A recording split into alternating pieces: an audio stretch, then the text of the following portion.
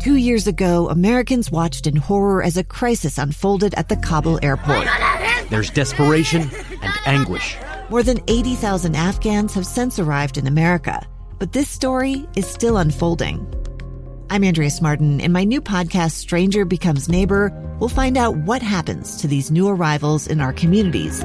Who would help our newest neighbors? Follow us at kslpodcast.com, Apple Podcasts, or anywhere else you listen. Inside Sources. As we continue to hear of the atrocities committed by Russian forces in Ukraine, the question really comes up, will Europe finally stop accepting Russian oil and gas? Is this a red line crossed? And what does that actually mean? That's what many in the U.S. are wondering after news of the massacre in Bucha over the weekend.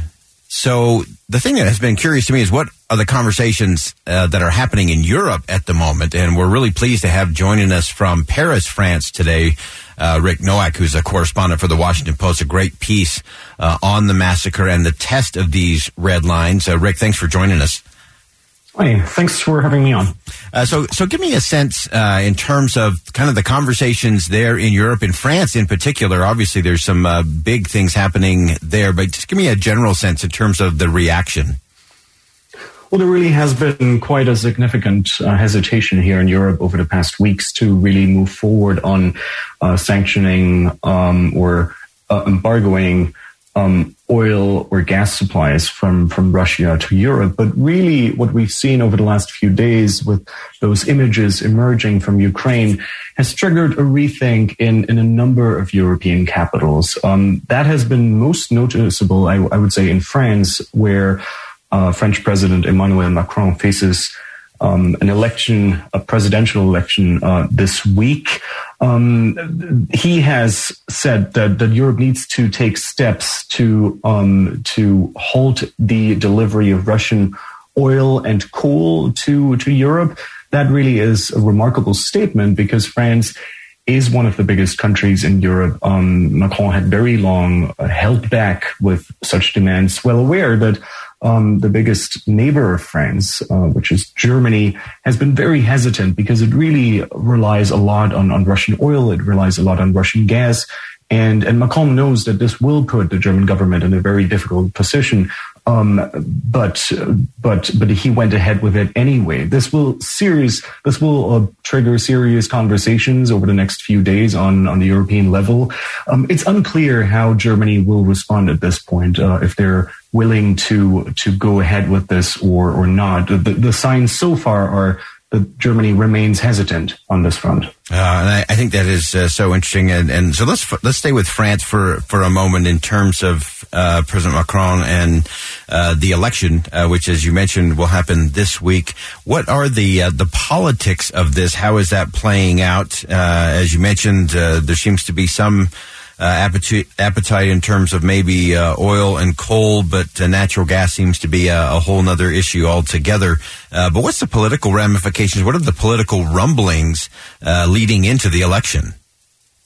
Well, it's really interesting. There are certainly two fronts here in France. One part of the population thinks the sanctions haven't gone far enough so far. People are demanding tougher sanctions. And certainly what we saw today, those announcements by Macron, they certainly reflect that desire among parts of the population to crack down on Russia more forcefully. But what we'll look at is a rough vote, so a second round of voting in about 3 weeks between the far-right candidate, Marine Le Pen, and the incumbent, Emmanuel Macron.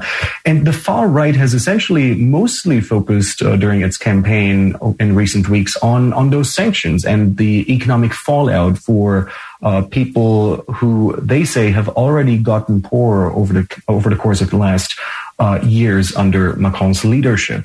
So this certainly has boosted the far-right's argument, and it really has created two clear fronts between Macron, who wants to toughen the sanctions, even if it costs the French real money and makes, for instance, their electricity or gas prices higher.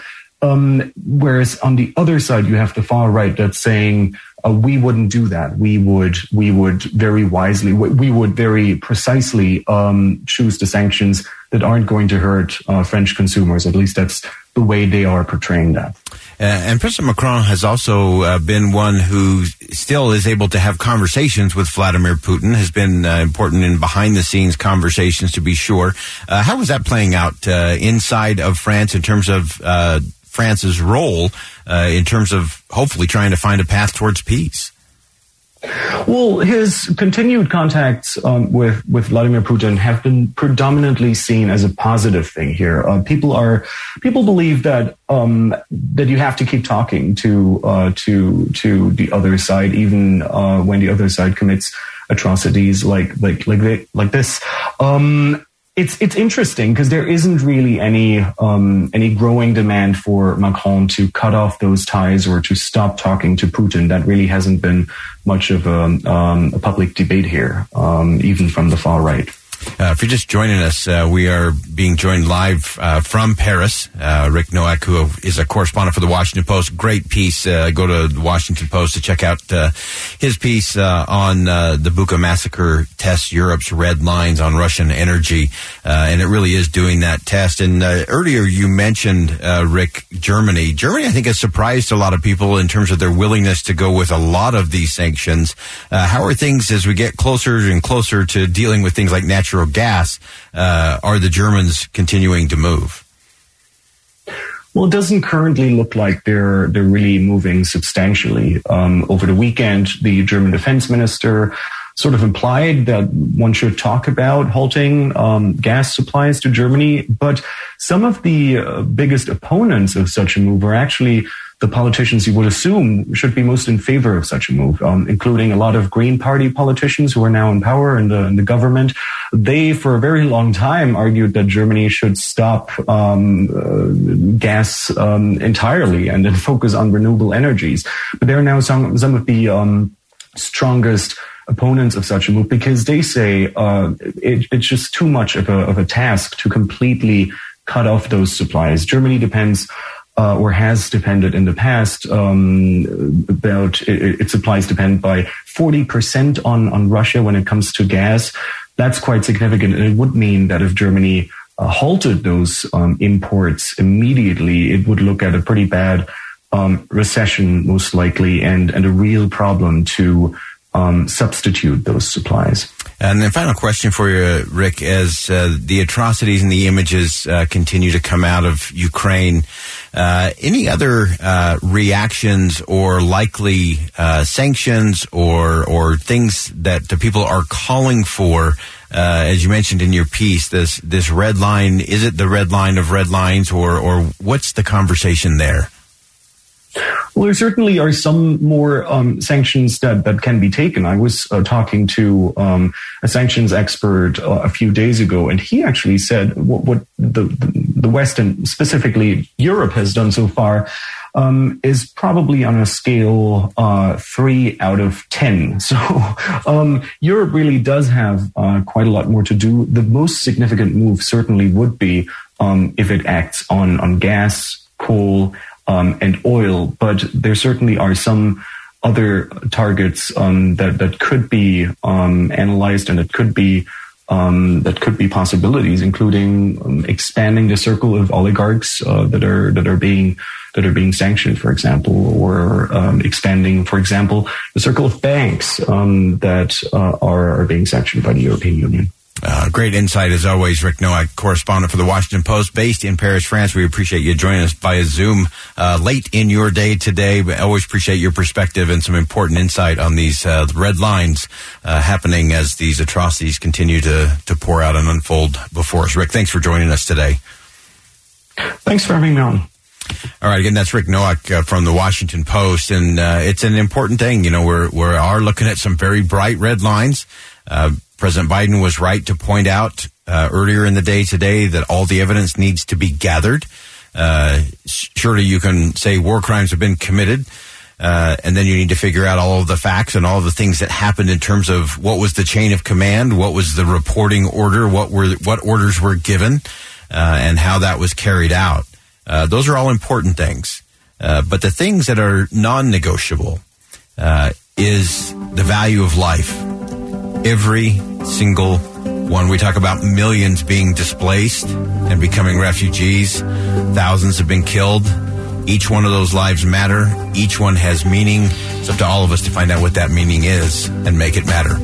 All right, that wraps up hour number 1, Inside Sources here on KSL News Radio. Stay with us. Much more after top of the hour news.